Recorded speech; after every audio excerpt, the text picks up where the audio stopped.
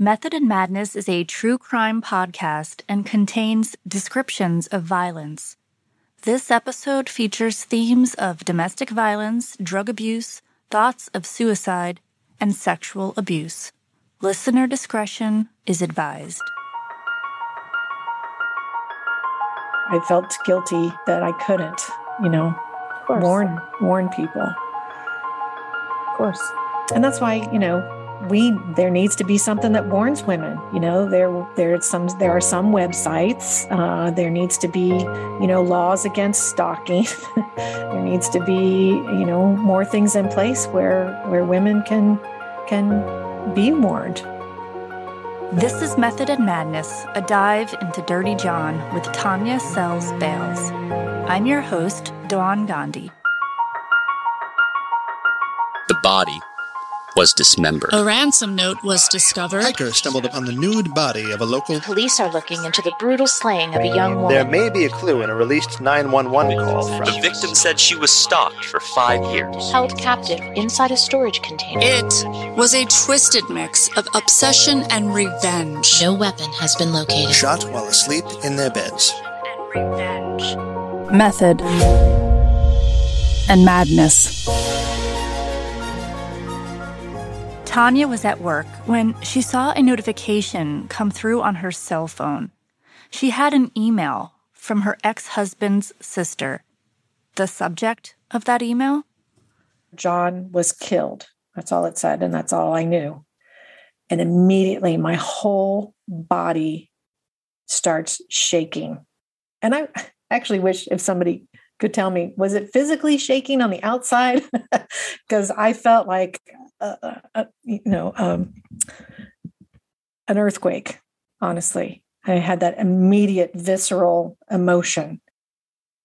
My name is Tanya Bales. I am first and foremost, I'm a mom, I'm a wife, I'm a nurse anesthetist by trade for 30 years. And I was married to the infamous Dirty John Meehan. I was his first wife. And that's probably what I'm most known for. You've heard one side of the story from Deborah and Tara Newell, and today we'll hear from Dirty John's first wife, Tanya, and more shocking revelations will be coming. I really enjoyed speaking with Tanya. She's articulate, kind, and a great mom, and she knew John Meehan better than anyone. At the same time, did anyone ever really know Dirty John? It's like the more we get to know him, the more questions pop up. It's an onion with infinite layers. One answered question leads to more unanswered ones. And the question of whether John ever actually cared for anyone or why he was who he was. We'll get into that today. We've talked a lot about coercive control, how a predator lures their prey, how they love bomb, disarm their victim, data mining, storing information about their victim so they can use it against them later, gaslighting, making their victim doubt their own sanity, their own reality, how the predator replaces your thoughts with their own. Dirty John Meehan had perfected this craft, and in the last episode, it was revealed that criminal behavior analyst Laura Richards assessed John Meehan as a psychopath.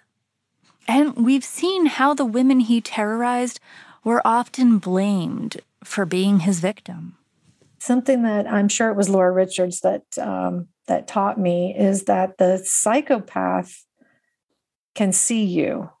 We can't necessarily, I think some people have really good radars for whatever reason, education, experience, but some of us don't have such good radar, especially when it comes to love, And, she taught me that, you wouldn't have been able to see what he was doing and that he was a psychopath, but he would know in 5 minutes that you were somebody that he could keep keep rolling on because of my responses and how I acted. And that's who they're looking for, and that's who they're choosing, because anybody with a radar, he's going to see that you got your radar up, that you've asked a question that he didn't like, and pass on you. Right.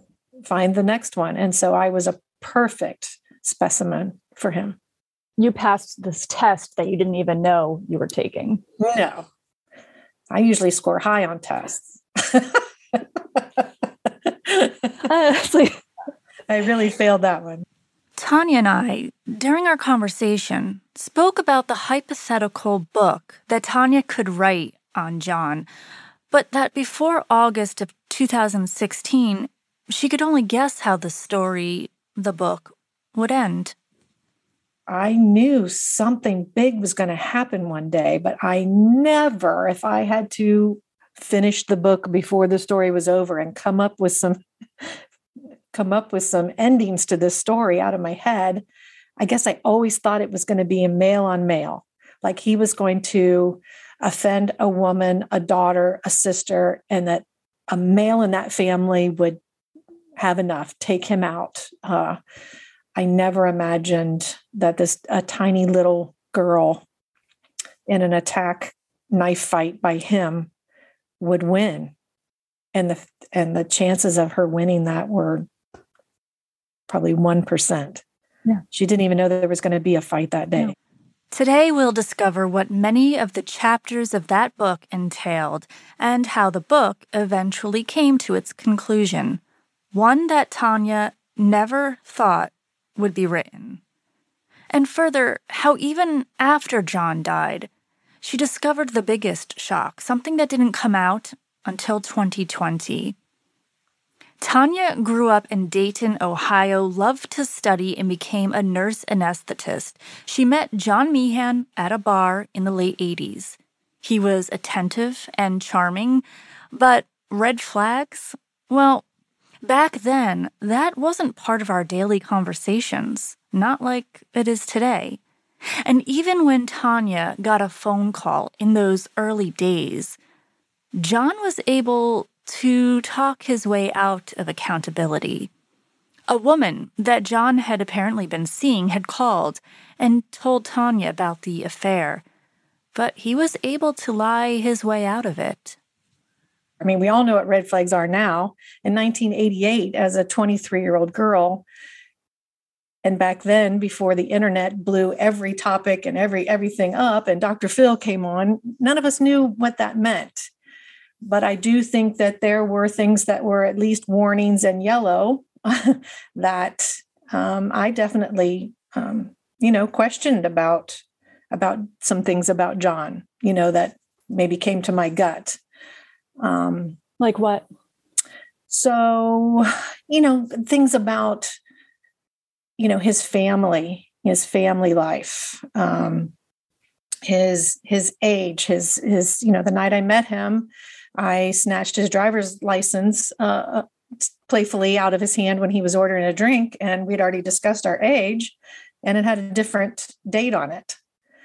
And, he said, well, I changed my driver's license to get alcohol in college. And I thought, well, I know lots of people that had done that. And honestly, right over my head, that was it, because I didn't have any reason to think someone meeting me for the first time would be lying about their age. It made no sense that someone would lower their age by 5 years. Right. My brain couldn't even take that to a place other than the reason that he gave. And, the reasons that he gave as to why, he wasn't going to invite his family. But, back then, when he's telling me that he doesn't come from this good family, that his parents are divorced, that they don't get along, that they're selfish, that they might ruin our wedding, and all of the things he told me about his childhood, I felt sad for him, first of all, because that's the opposite of what I had been raised. And I thought, wow, look at what you've done. Look what you've overcome. The two got married in 1990 and went on to have what Tanya describes as a pretty uneventful marriage. I thought John and I had a very, normal, I would call it an even keel marriage. There weren't a lot of super highs. There weren't really any lows. We didn't fight. We both were just two very busy, hardworking, dedicated students and professionals, which, caused us to spend a fair amount of time apart, either studying or being in school or working hard. And I thought I had a good marriage. I thought I was married to a normal, honest person and that we were doing all the normal things that, newlyweds do. I cooked dinner. We went to the movies. We just really had a normal life. We had purchased our first home and lived in the same town as my parents, and things seemed very normal, I think, to me and to everyone looking on. Tanya was kept far away from John's family. Do you think that was because he was afraid the curtain would be pulled back on who he really was, or was it something else? I think there was no way that I could spend any quality time with them, with him having altered his name and his birth date and having had an arrest that I didn't know about. There just was no way that we could have had Thanksgiving together. Something would have come, something would have been exposed and come up. So it wasn't possible in his eyes. Well, he changed his name long before he met me. He had altered his birth date long before he met me. Those were not tactics just to get into a relationship with me. We had evidence that he had done that years before. And, his family thinks that because he was asked to leave the state of California in some sort of, plea deal, and he had come back to California, that maybe he had altered it for that reason, so that he couldn't be tracked. His record was expunged. That was proven to me by the police and the detectives. So John gave multiple reasons as to why, depending on who he was talking to, as to why he had changed his age and his name. In Tanya's podcast, The First Wife, it's mentioned that a friend of hers, Jane, had sensed something about John. Did Jane ever bring that up to you at the time? No. And as Jane explained, having a feeling isn't enough to go to your friend and say, I've just got a bad feeling about him, And again, 1988, 1989, 90, we didn't have the methods, even if she wanted to. I mean, she was a poor anesthesia student. She wasn't about to spend hundreds of dollars on a private eye or a background check. I don't even know what background checks were like back then. So no one said anything. And there were multiple opportunities for several people throughout my marriage to come to me to say something, and they didn't. And honestly, I understand how hard that would have been. I've been in a similar situation at one time, and I didn't say anything either. We briefly discussed Tanya's divorce in the first episode of this miniseries, how it seemed to come out of nowhere. I was interested in hearing about Tanya's perspective on that. I mean, really, I was interested in everything Tanya had to say. So I didn't know he had filed for divorce. The papers came to him, but it came from an attorney, and he was in Michigan. So I opened the envelope, and there were the full divorce papers, and I was devastated and sick. And then I, tried to find him and ended up talking to his boss, who I had known. I had actually worked with him, and honestly, it was one of the best things that ever happened, because then he actually eventually turned in his guy card and told me everything that was going on in Michigan. What was going on in Michigan was John had a girlfriend, a highly paid physician, and it's probable that he'd gotten excited by that lifestyle. Tanya speculates that maybe things got stale for John. The married life had gotten old. She and John had 2 small children, their oldest, Emily, born in 1995, and Abigail, born in 1999, was just an infant at this time. And now, navigating a divorce, Tanya had to also figure out custody. But to her dismay, when John would have his visits with the girls, they would return home dirty. It wasn't just the lack of cleanliness that Tanya was concerned about. If you remember, after John filed for divorce, Tanya had uncovered his drug addiction after finding a syringe in a suitcase. She'd called John's mother and found out that he had a criminal record in California. Even armed with that info, Tanya still had to share custody with him while going through all the red tape. It was painful, not something she ever dreamed she'd go through, while wondering what kind of people John might be surrounding himself with while taking care of Emily and Abigail. Was he doing drugs? Was he nodding off to sleep while they were in his care? She was unsure when the drug addiction began. She certainly didn't see it during their marriage. She'd heard from one of John's friends that in the early 80s, John had been more interested in earning money from selling than in actually using. She saw a couple of signs where he seemed to fall asleep at random times, but it was often after a long day of work. And the more Tanya uncovered, the more she worked with the police, the more that other side of John would come out.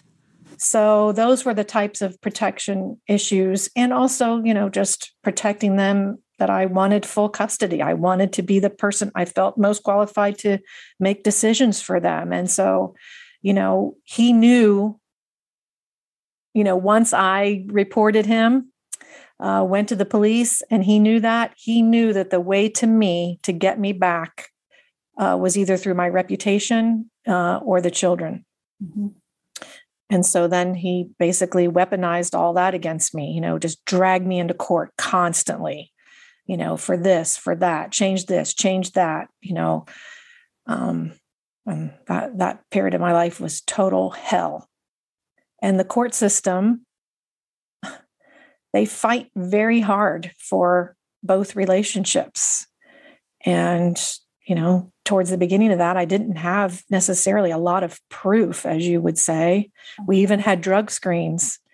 And John said that the drugs were mine that I found. And so we both had drug screens, and they both came back negative. They were hair drug screens because the drug screens don't test for fentanyl or Versed.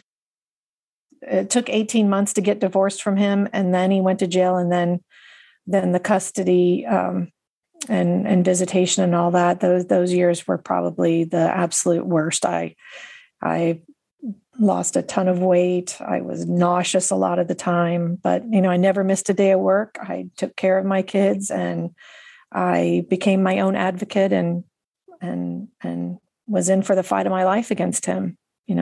Kept praying for peace. I didn't know what peace was going to look like for me.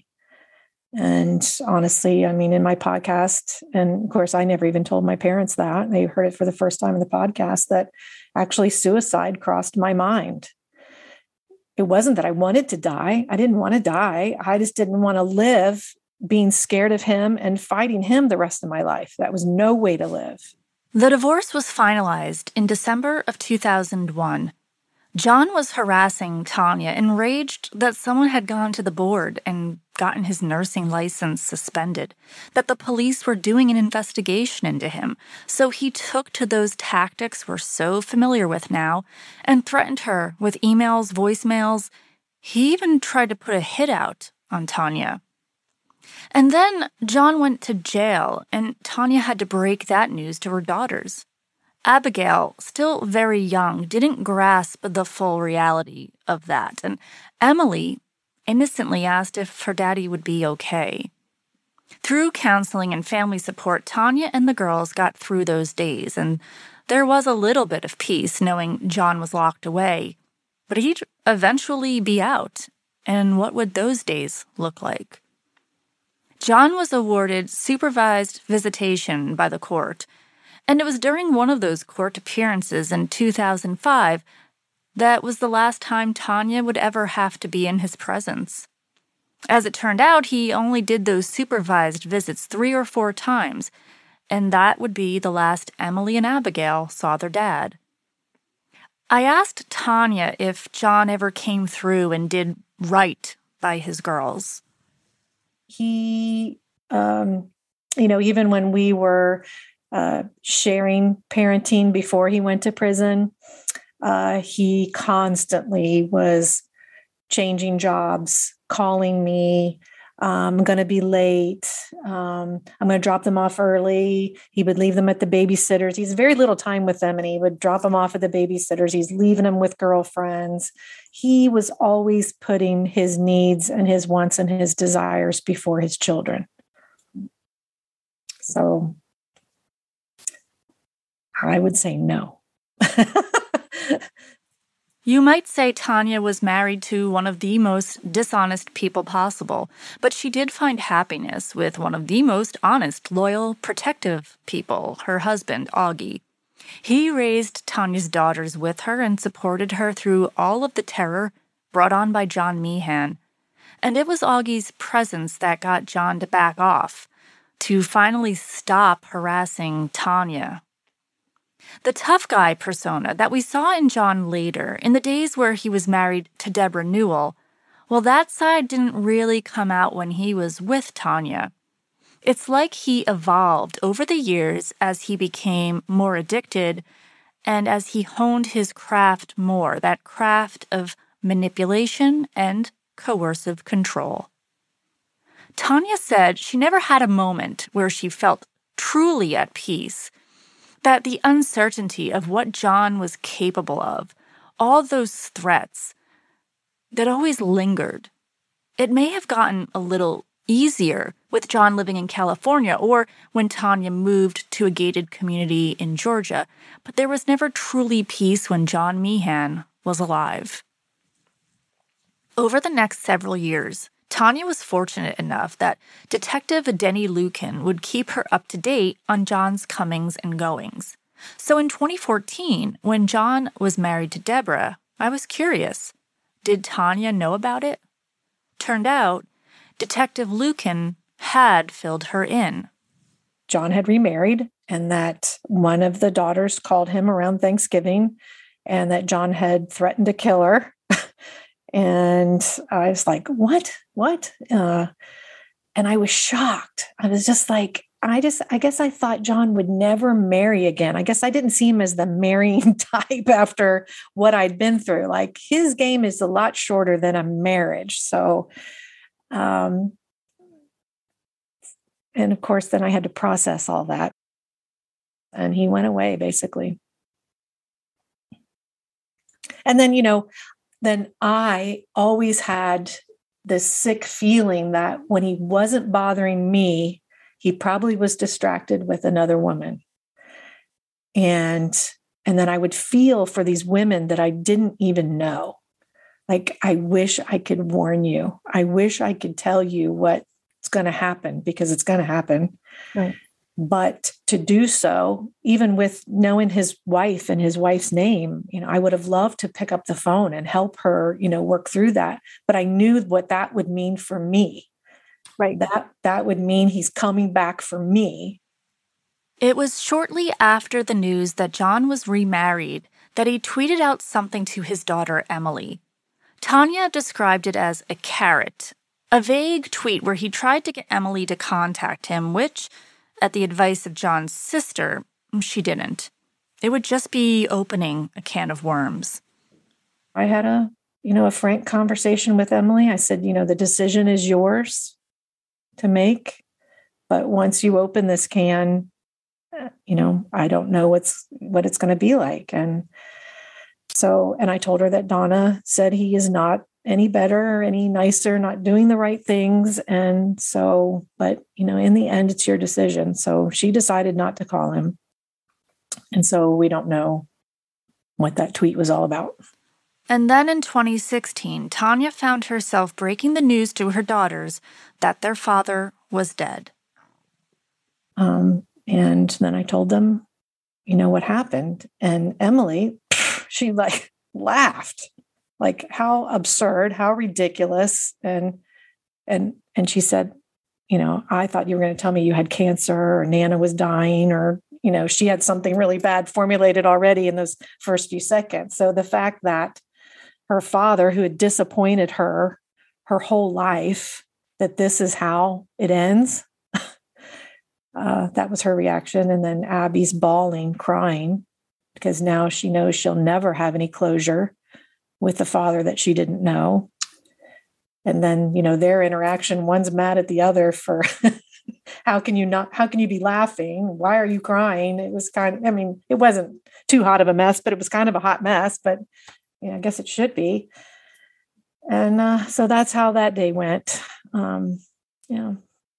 It's just something I had to do. And I hope I did it the right way, because that's a day no one's ever going to forget. I'm sure they remember every word I said. Emily and Abigail are doing great. Tanya and Augie have raised 2 women who are kind and compassionate. Emily, a labor and delivery nurse, and Abigail, finishing her degree in clinical psychology. They both look forward to being moms and jokingly refer to themselves as the dirty daughters from time to time. In the previous episode, it was brought up that John may have had a hand in both the death of his older brother, Dan, as well as his father. What did Tanya think? So let's start with his brother. Mailing potent anesthetic drugs to a mechanic who has a drug problem is only going to go south. Now, and his brother did not die, based on everything I know, from a vial of drugs that John sent him. But Danny probably used the drugs, worsened his addiction, and or sold those drugs for whatever drug he wanted. So I think John played a hand in his brother's addiction and eventual demise. Oh my God, Chris Goffard's the one that told me, Tanya, did you know that Donna thinks that John may have, sped up the father's death when he was in hospice? And I was like, no, that was in 1997. And I learned about it in 2017. Right. I'm like, maybe someone should have told me that. But, it was just a suspicion. It wasn't proof. But there again, intuition, gut feelings. Donna wouldn't have had that feeling if it wasn't accurate, in my opinion. Basically what I was told was that the father, did have a terminal illness, but was expected to live some weeks. He certainly wasn't expected to die that day. And he's left alone with John for 5 to 10 minutes and he's dead. Right. And John had access to, potent anesthetic drugs that obviously he was capable of using in a immoral and unethical and illegal way. I think I would say with almost certainty that he did something to speed his father's death, especially also, Donna said that he was anxious to get the money and have the estate settled.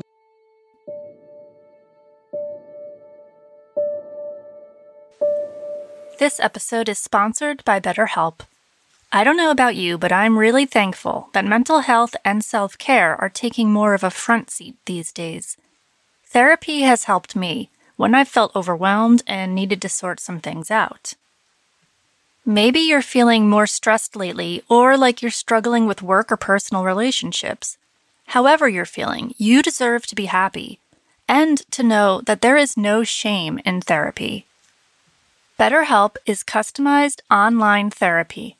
In under 48 hours, you could be communicating with a therapist by phone, live chat, or video if you're comfortable. Now is a good time to invest in yourself and see what online therapy is all about.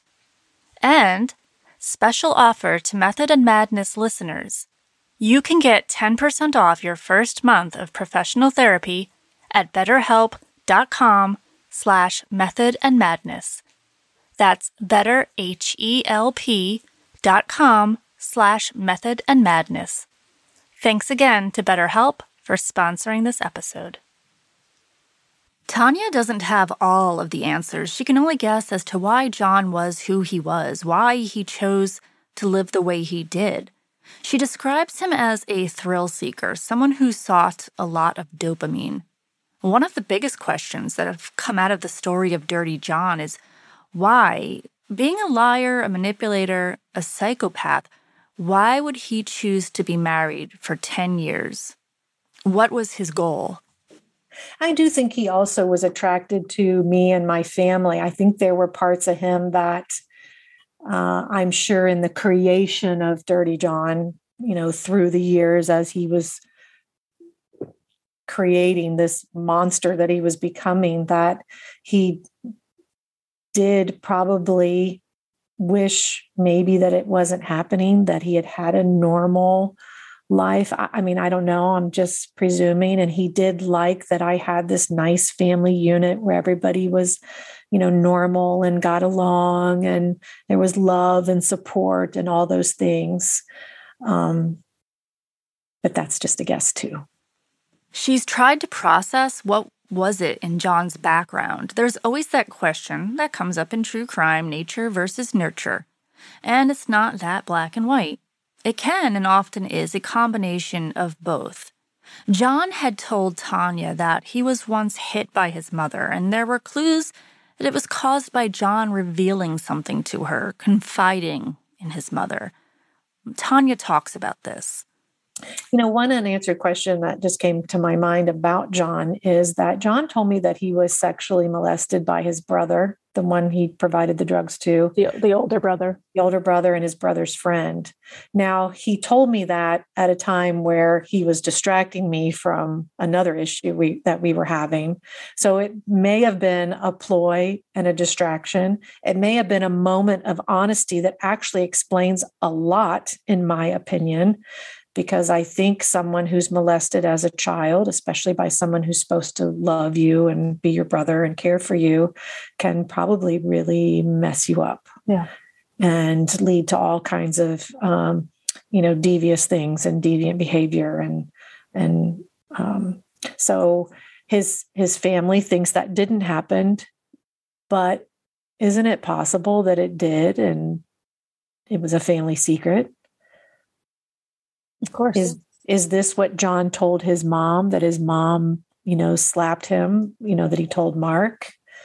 I don't know. And she's dead, so I can't ask her. And I didn't know when she was alive to be able to ask her. And of course, she never divulged anything like that to me, but she might not have wanted to. The other question I get asked frequently is, do you think John loved you, or this was a game from the beginning?